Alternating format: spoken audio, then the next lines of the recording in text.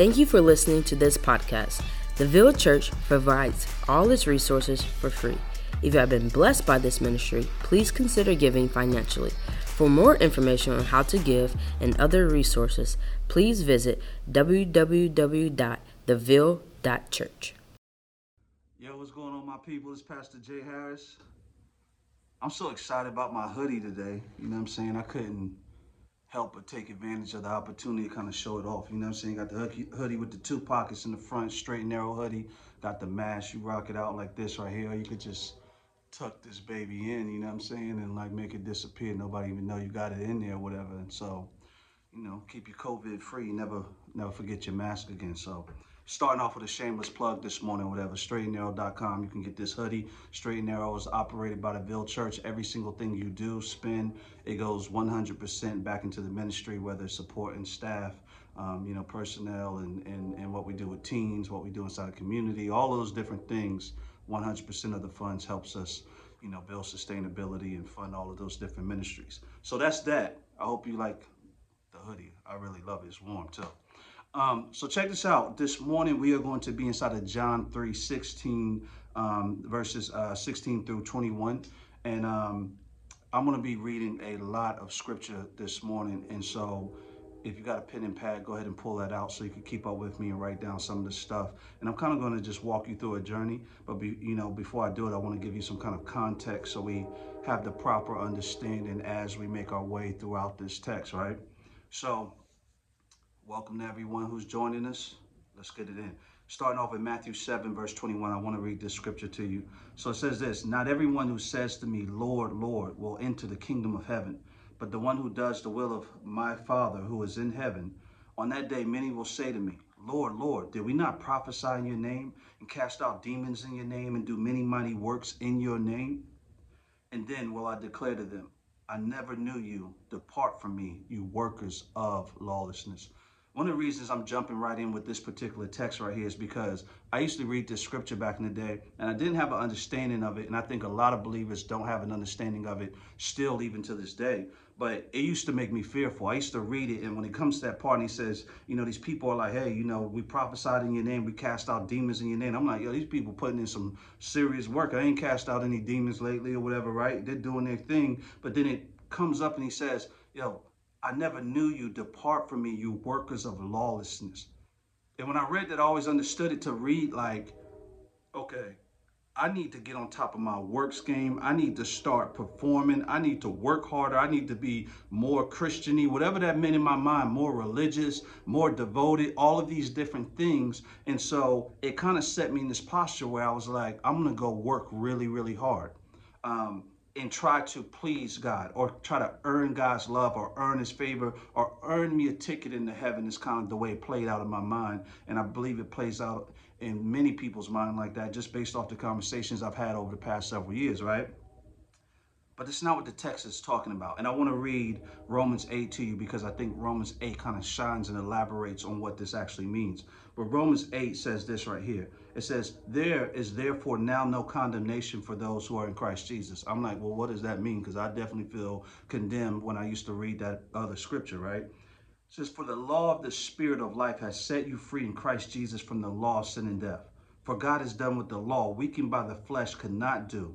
By sending his own son in the likeness of sinful flesh, and for sin, he condemned sin in the flesh." So he sent Jesus to condemn sin in the flesh in order that the righteous requirement of the law might be fulfilled in us. So Jesus is actually fulfilling that law. Like he's making us no longer lawless because he's fulfilling the law. What God requires, the reason he's telling them, "Depart from me," Jesus is actually the fulfillment of that, right? And so it says, in order for the righteous requirement of the law that it might be of the law might be fulfilled in us, who walk not according to the flesh, but in the Spirit, but according to the Spirit. For those who live according to the flesh set their minds on things of the flesh, but those who live according to the Spirit set their minds on things of the Spirit. And in verse 6, he says this: "For to set the mind on the flesh is death, but to set the mind on the Spirit is life and peace. For the mind that is set on the flesh," listen to this, "is hostile to God. For it does not submit to God's law. Indeed, it cannot. Those who are in the flesh cannot please God. So quite frankly, if you take this, and I know this is a lot of text, that's why I want you to write it down, revisit, check me, make sure I'm on point, whatever, make sure you grasp a full understanding of it. If we look at this verse in Romans 8 as it expounds on what we see on Matthew 7, he is not saying you depart from me because, you weren't good enough and then you didn't meet the requirement of the law, right? He's saying that the fruit of your life is lawlessness because you actually never knew me. You don't know me. You don't know God. Like, we don't actually have a relationship. You have a form of godliness where you parade around in self-righteous religiosity, but you don't actually know me. And the fruit of your life is actually shows that, right? So it's more so pointing to that. And that's good news to actually know, because it's like it takes the pressure off. Like, hey, like, now I get that first part where he says there is therefore now no condemnation for those who are in Christ Jesus, because when we are actually following God, it means we're following his son Jesus, and it means we are resting in the work of Jesus Christ fulfilling the law.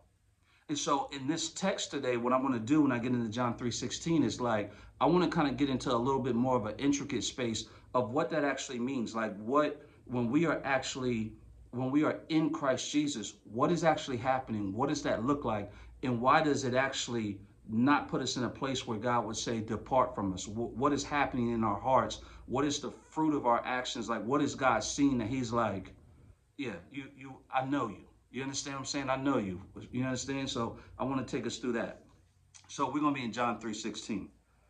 So let me read this first part for you, and I'm going to just take it verse by verse. So it says, for God so loved the world that he gave his one and only son, that whoever believes in him shall not perish, but have eternal life. And I think we've heard that scripture so many times. It's been on a million Hallmark cards, and people love it because the scripture in itself is just lavish with grace by all means, right? And so in the text, there's a couple of things actually happening there. For one, we're seeing that God loved the world that was guilty and not deserving of his love.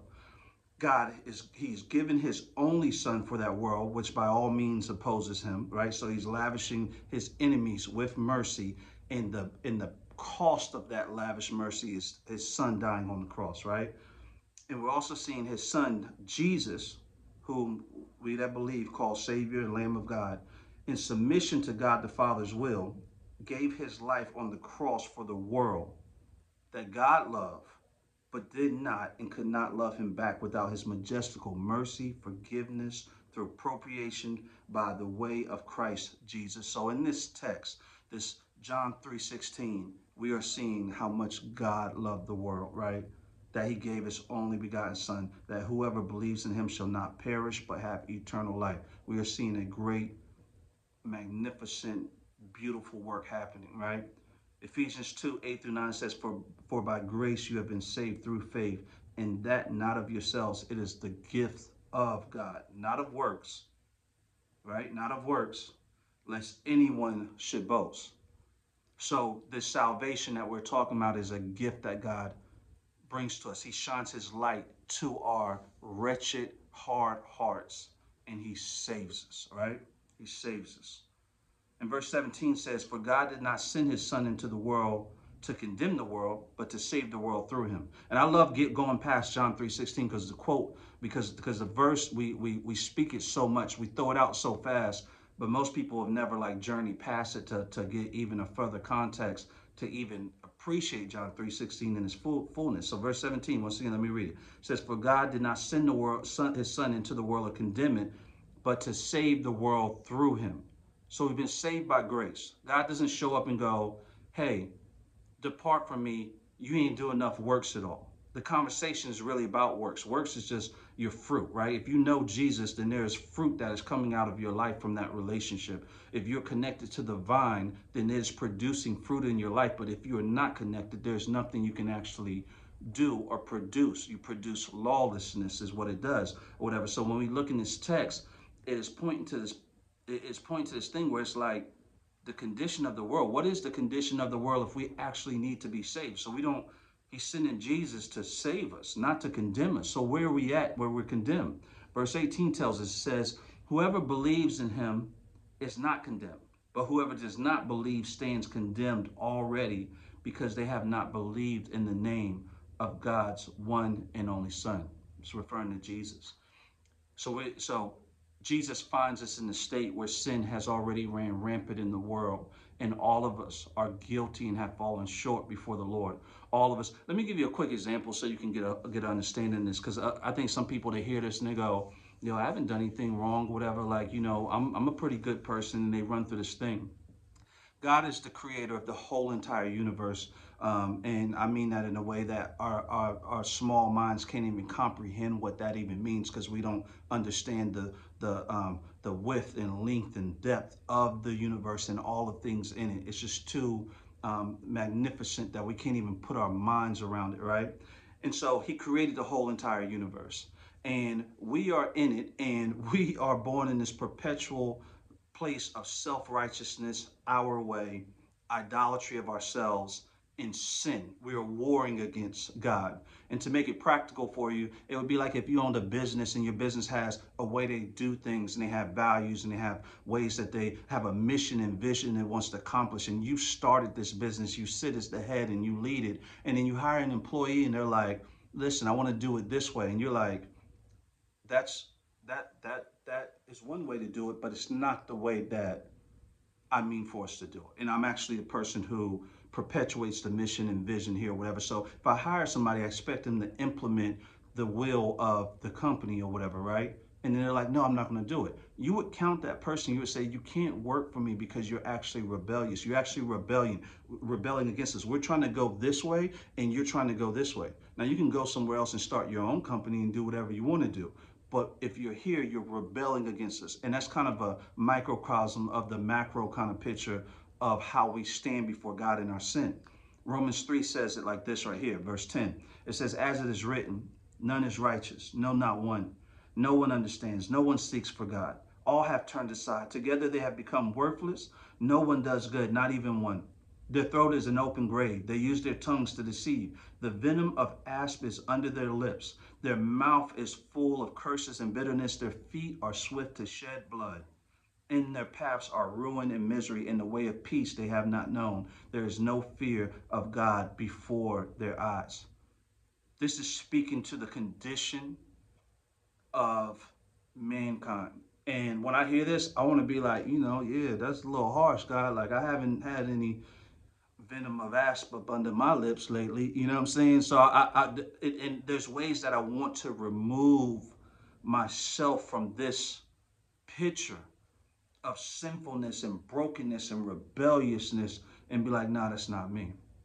But the text, the scripture is telling us this is us, and it's saying this is the condition of mankind. It's what we see throughout the biblical text. So that brings us to verse 19 through 20. I want to take you through this. Verse 19 says, this is the verdict. Light has come into the world, but people love darkness instead of light because their deeds were evil. Everyone who does evil hates the light and will not come into the light for fear that their deeds will be exposed. And verse 21 says, but whoever lives by the truth comes into the light so that it may be seen plainly that what they have done has been done in the sight of God, right? So let's break this down. Starting off, there's this verdict. He goes through John 3:16, and then he sums up. He says, this is the verdict. Light is come into the world, but people love darkness instead of light because their deeds were evil. They didn't want the light to shine on their deeds, right? We look at another place in John. It says, if you walk into the light, if you walk in the light, the blood of Jesus Christ is sufficient to cover all of your sins. So God is like, he comes into a condemned world to save it. So the fact that we are full of sin, and that Romans 3 verse 10, and so on, hits us dead on the head. That is a problem, of course, because it puts us outside of the will of God, and also in line for judgment and recipients of his holy wrath. But the fact of the matter is, Jesus came in the world to draw us into the light. But the issue, even in what John is saying in there, he's saying, if you come in the light, the blood of Jesus will wipe away all of your sins. So God has come to save us from our sins. It's a matter of crossing over into the light. But To cross over into the light means we got to swallow Romans 3 whole. It means that the truth becomes that God is true and every man a liar. All of us liars. This becomes the battle here, and that's what the text is showing us. It says, but people love darkness instead of light because their deeds were evil. Everyone who does evil hates the light and will not come into the light for fear that their deeds will be exposed. So what is this truth in the light, right? We know it's Jesus, whatever, but let's look at some scriptures. John 14:6 says this. It says, Jesus said to him, I am the way and the truth and the life. No one comes to the Father except through me. So we have Jesus. He proclaims himself to be the truth, the embodiment of the truth. He says he is the word, the living word also, right? So in John 17:17, he says, sanctify them in the truth. Your word is truth. So Jesus is truth and his word is truth, right? John Piper says it like this right here. He gave a great example. He says, when he comes, talking about Jesus, the truth about all things come. The truth about God, the truth about ourselves, the truth about the way of salvation, the truth about what is good and beautiful, the truth about evil and ugliness, the truth about how we ought to live. All right thinking and all right feeling and all right doing is defined and measured by Jesus. That is some of what it means to be the light of the world. End of quote. So this is the thing about the light. The light injures a blow to our pride and self-righteousness because it exposes the lie. It exposes that we aren't as sweet as we think we are. We aren't as loving as we think we are. We aren't as right as we think we are. We aren't as strong as we would like others to think. We, even in good intention, with good intentions, are catastrophically wrong. Often, even daily. The gig is up on this lie of having it all together. We need help and we need a savior. And God sends his son Jesus as a savior, as a sacrificial lamb, because God as judge is not going to let the wickedness of this world just go by.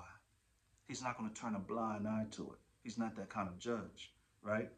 He's not that kind of judge. And oh, in our mind, we would love for it to be like, hey, God, just make it all just go away or whatever and stuff and everything else or whatever. And essentially he does, but it's not without a cost, right? If somebody killed one of your family members and the judge just lets them walk free, you would be like, that is not justice. That is wrong. You want them to pay. If you could get a deep look on sex trafficking, you would say, I want them to pay. After you sit and stand with a mother whose son has been killed in the streets, you would say, I want these people to pay for what they have done, because it would mean justice. God is a just God. So he wipes your sin away. But the judgment, he ain't just whatever. He takes his wrath and he puts it on his son, Jesus, on the cross. Jesus is the Lamb of God. We worship him and we praise him because, and we say Lamb of God when we sing to him, because all of our sins who are called to Jesus Christ have been laid on Jesus. We are wretched with sin. He is spotless. He is spotless. He is holy. He is perfect. He does not know sin. He has not tasted of it. He has not done it. The only time he swallowed it whole is when he was on the cross and God was pouring down his wrath and disdain and judgment for sin in our place. And this is why the blood of Jesus covers our sins, because he paid the cost. So the light, it injures us because it's a blow to our pride and our self-righteousness. But God, when he saves us, he graces us. This truth of Jesus is that Jesus is true and we are a liar. So this is what's happening in the light, is that the truth of Jesus, that as we marvel and we relish in it, it's always bringing us in the light, because all of our thoughts that are in the darkness, all of our ways we try to protect ourselves and make ourselves innocent and not guilty, they get exposed, right? It is a miracle when I'm fussing with my wife over something And I'm not lying, trying to defend myself and make it like I'm flawless and I was never wrong. But when I go, babe, you're right. You're right. I was wrong in that situation. Please forgive me. That is a gift from God.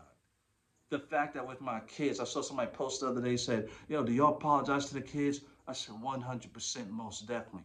It is a gift from God.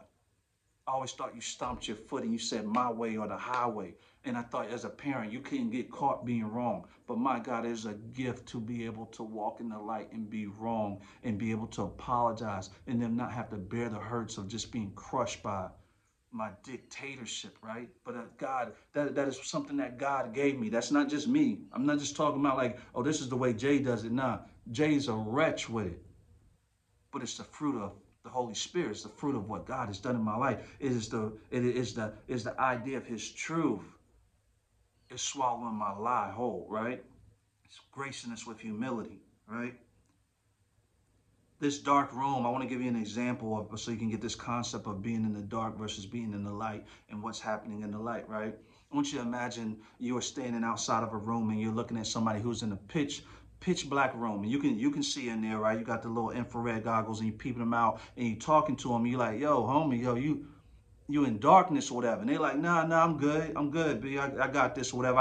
I got my whole feel in touch or whatever and stuff. I can feel everything. I know where everything's at or whatever, you know, and you kind of watching them and you like, bro, like, you know, you just took your box of frozen popsicles and you thought you would put them in the fridge, but you just put them in the microwave. You know, and matter of fact, I think you just think you poured a cup of Kool-Aid, but you actually poured some Clorox in a glass. Like, they're so blind, they don't even realize that they are actually stumbling. Proverbs 4:19 says this, it says, the way of the wicked is like deep darkness. They do not know over what they stumble. So you're watching this person in the room and they are just stumbling royally all over the place and can't seem to get it together, right? They're stumbling. And you tell them, you proclaim some good news to them. The good news you proclaim to them is say, hey, there's a light. There's a light that will cause you to be able to see what is actually happening, right? You understand? Like the gospel means good news. And the reason it's good news is because when God does something in your heart to let you know you're in darkness, you're like, there's light? Yeah, Jesus is the light. He's the truth. He's the way. So it's good news to you. But if you refuse to know you're in darkness, then it's not good news. So you just trample over this magnificent news. Same thing with this person in the room. You tell them there's a light in the room and they trample over it because they actually love the darkness. Their pride is making excuses for them, so they're going to stay inside of it. But the person who actually receives and hears, they're like, what you mean is a light switch, brother? It's a light switch over here. Reach up, you'll feel the string. The light is the truth. They hit the string and then all of a sudden the light is on and it's illuminating. They're like, my God, I was about to drink this Clorox. It would have surely killed me, but now I can see. You understand what I'm saying? And so that's what God is doing. He's looking to pull us out of the darkness and into the light, and He does it through Jesus Christ. He takes His truth and He exalts it over us, and it shines a light on us in everything we do, right?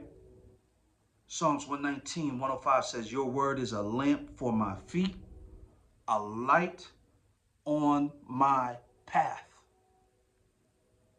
When I came to Jesus several years ago, man, I went to the altar and I said a prayer with somebody. I was on my way to go murder somebody. God spoke to me as I left out of the church, running from the altar call because I hated to hear the altar call. Bust back in the church with my girlfriend, who's now my wife now, thank Jesus. And we go to the front and we're praying, and I'm so condemned I can't even receive the prayer that we're praying or whatever.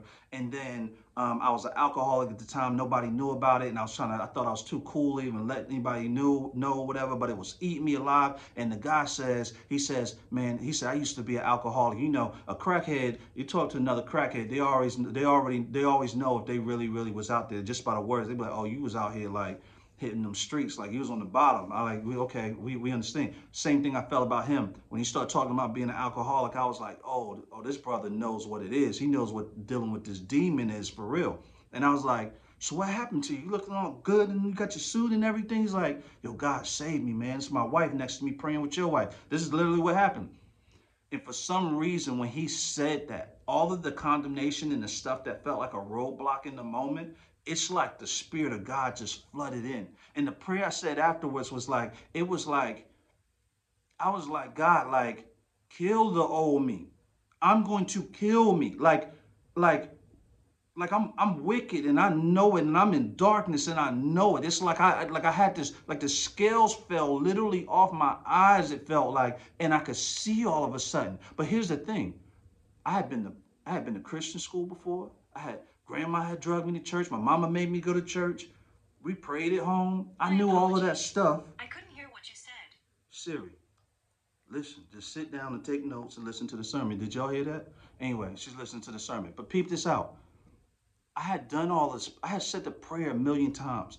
But every time I said the prayer over my life, and I'm talking about going from being a little boy up until the time I found Jesus, it was always this thing where it's like, I wanted like hell insurance. Like, I don't want to go to hell. I don't want to be the people in Matthew 7 and you be like, depart from me. So it was like, that was my motivation. The other part was, okay, you know, everybody, like, it just seems like this is a thing you're supposed to do. But really what I wanted God to take his truth, add it to my truth, and then just bless everything I do. I wanted to be bulletproof. I wanted whatever I do just to be awesome. But I wanted to define awesome. I wanted my sin to not really be sin. And I wanted God to just, you know, bless a brother and all that. I wanted to use him, right? But that day, he graced me with this clarity. And that day I declared, said, God, you are true and I'm a liar. That was the first time that ever happened. I was like, everything inside of me that is at war with you needs to die. My pride, my ego, the way I'm enchained to what other people think. All my friends that have all their opinions in the roadblock that makes me want to spit at this altar call because it means I have to die. It means that I am guilty. It means I'm in darkness if I submit to it. Man, I asked him to knock that whole wall. I said, yo, kill the old me. I literally thought that when you got saved, that God turned you into like Urkel or something like that. I know it sounds silly, but I didn't care. I was like, God, I'll be whatever you want to, because what I am is wicked and I can't be that no more. And now that day, everything was different. It wasn't like before. My life changed from then, and the fruit of my life has not been lost. And it's not that I don't sin. It's not that old me doesn't feel like it's a million miles away. It feels like it's right over here, right next to me. But the Holy Spirit, man, God's faithfulness is out of this world. Same thoughts still come through my head. But God, the truth, the light is beating out the darkness and it's making fruit. It's letting me out. I can't even have a wife without Jesus. I can't have any kids. It's going to be tragic if there's no Jesus for me. I know what I am. You understand? I know what I am. I know what I do. Without Jesus, I'm a full-blown criminal. It just is what it is. And you may not want to accept it, but I accept it. Jesus is salvation. It's the only reason. So light produces fruit. And what it does, it gives us a contrite heart. It gives us conviction. The Holy Spirit is pointing us to truth. Continually, it's pointing us to Jesus. Continually, it's gracing us with conviction. Our walk with Christ, from the moment you come to him that you keep to the day you die, it is sanctification. Our maturity and our growth is not this thing where you start floating and levitating in the air and you can fathom all mysteries and you just know everything in the world and you never make mistakes and you're so holy in righteousness. No, it looks like us bowing our head further and further in humility. It looks like us screaming louder, God, you are true and we are liars. And the only truth we know is what we know through your son, Jesus. We are more and more able to digest Romans 3 verses 10 and downward or whatever, right? We're able to digest it more because life is teaching us that God graces us, that we're able to see our sin, admit it. We're able to be honest about our thoughts. We're able to be honest about our emotions. It feels like freedom to tell the truth and then to know God's mercy as we walk in the light. The blood of Jesus, it covers our sins. We don't got to tuck them away. We don't got to hide. My brother, Pastor Rodney, after I preached this sermon the other day, he came up and he talked about the scripture, whatever. I don't have it with me today, but I preached it a million times. But we see where the Pharisee is in the temple, and the Pharisee comes before the altar and he says, God, thank you, I'm not like all of these other people. I give tithes, and he runs off his resume of all the awesome things he does. And then it says a sinner comes up behind him. And he won't even come up to the altar because he feels so wretched and dirty and unclean. And he says, God, have mercy on me. I'm a sinner. Have mercy on me. I'm a sinner. How many of y'all know somebody that needs to hear this? This text says that God forgave him. He says he is the one who is going to go home justified. So he didn't get rejected because his resume wasn't long and strong, right? He didn't get rejected for that. He got received because his resume was nothing. He said, God, have mercy on me. I'm a sinner. God wants your contrite heart. He says in his word, he will not despise. He will not despise a contrite heart. Let me give you a contrite definition. Caused are showing sincere remorse, filled with the sense of guilt and the desire for atonement and penitent, right? The contrite heart postures us. It's not condemned. So it's like not God, I'm just a wretch and you just don't love me and I'm just whatever. It's God, I'm a wretch. I need your mercy and grace. It makes you lean into the Father. Builds relationship. It gets you out of pretend mode. It saves you from the Matthew 7 complex where you're walking around doing all of these different things and you're a million miles away from God. Don't even know him. I don't want that for you. I don't want that for you. Verse 21 says, but whoever lives by the truth comes into the light so that it may be seen plainly that what they have done has been done in the sight of God. I'm going to close with this really quick. If you take this text to get a better understanding of it, it's easier to understand what it really means if you read it kind of backwards, if you flip it. And what I mean by this is this. You could read it and you could say, but whoever lives by the truth comes into the light. And you could think once again, you could think it's, okay, I need to live by the truth and I need to walk in the light so everybody can see that what I'm doing is certified by God, right? That's not a bad way of thinking per se, but it could be dangerous, and we won't get into that right now. But the text, when you begin to break down some of the meaning of the words, and I have 3 translations or whatever, but I'm gonna go with Young's literal translation because I feel like it's more dead on the point. It says, but he who is doing the truth doth come to the light, that his works may be manifested, that in God they are having been wrought. The word wrought, American Standard Version uses the word wrought as well. It means that it's worked into shape. It means something elaborately embellished. It means processed for use. It means beaten into shape. So basically what the text is actually saying, if you flip it around, it says that it may be seen plainly that what they have been done has been done in the sight of God or wrought by God. They live by the truth or they come into the light. It's a better way to try to understand how the translation originally lands because it's talking about how God does the work. God is processing you and doing this thing in your life where he puts you to the truth. He points you to the truth. The Holy Spirit is always pointing you to Jesus and the work of Jesus. That work is also always reigning and ruling over your life as truth and shining a light on our wrong, which is perpetuating fruit. Instead of going to grab the Clorox to drink instead of the Kool-Aid because we're in darkness, his truth, the light shines, and now we're able to see and distinguish. Nah, this ain't God's way. This ain't truth. That's Clorox, my G. We looking for the Kool-Aid. I know that my I've been told that sometimes my examples get a little silly, but y'all get my drift. You get where I'm coming from, right? So that's what the text is saying. It says that our grabbing on the truth is, number one, it's a gift from God, that we could even know truth, come near truth, that truth would come near us. It's the grace and mercy of God. And that truth, when it reigns over us, brings us into the light. I want to give you a quick example. You look at King David in the Bible, after he killed Uriah so he could take his wife, Bathsheba, the prophet Nathan comes to him and he gives him this story about this rich guy who and this poor guy. And he says this poor guy, he had this one little lamb and he loved this lamb or whatever. You know, he loved it, took care of it, treated it like it was his own kid. And then he said this rich guy, he had plenty of lambs and flocks and all that, but he had some guests coming in town and he didn't want to kill one of his lambs. So he went and grabbed the poor man's lamb. The poor man loved the lamb and he took his lamb to serve to his guests. And David, he hears the story, he's infuriated. He says, yo, sure as the Lord lives, this guy's going to die today. So you got to die for this one. That was wicked. And then the prophet Nathan says, David, that person is you. He said, you killed Uriah. You sent him to the front line to die on purpose. You took his wife. You sinned against God.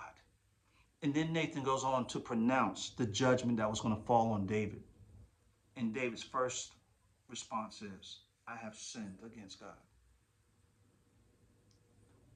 David slid in the darkness. The prophet Nathan shined a light on it, and David repented.